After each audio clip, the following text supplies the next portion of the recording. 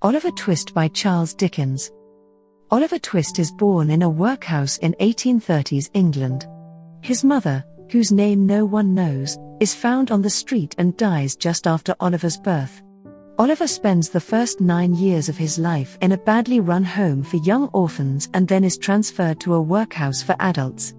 After the other boys bully Oliver into asking for more gruel at the end of a meal, Mr. Bumble, the parish beadle, offers £5 to anyone who will take the boy away from the workhouse.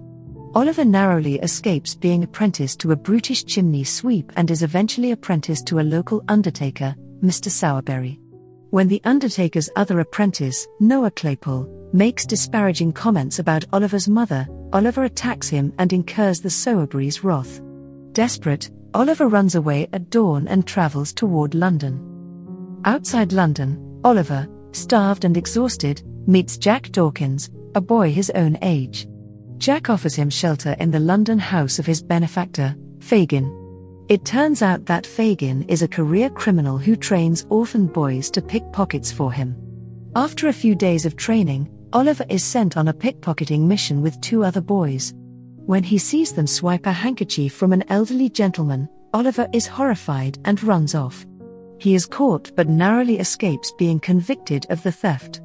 Mr. Brownlow, the man whose handkerchief was stolen, takes the feverish Oliver to his home and nurses him back to health. Mr. Brownlow is struck by Oliver's resemblance to a portrait of a young woman that hangs in his house. Oliver thrives in Mr. Brownlow's home, but 2 young adults in Fagin's gang, Bill Sykes and his lover Nancy, capture Oliver and return him to Fagin. Fagin sends Oliver to assist Sykes in a burglary. Oliver is shot by a servant of the house and, after Sykes escapes, is taken in by the women who live there, Mrs. Maylie and her beautiful adopted niece Rose. They grow fond of Oliver, and he spends an idyllic summer with them in the countryside. But Fagin and a mysterious man named Monks are set on recapturing Oliver. Meanwhile, it is revealed that Oliver's mother left behind a gold locket when she died. Monks obtains and destroys that locket. When the Maylies come to London, Nancy meets secretly with Rose and informs her of Fagin's designs, but a member of Fagin's gang overhears the conversation. When word of Nancy's disclosure reaches Sykes, he brutally murders Nancy and flees London. Pursued by his guilty conscience and an angry mob, he inadvertently hangs himself while trying to escape.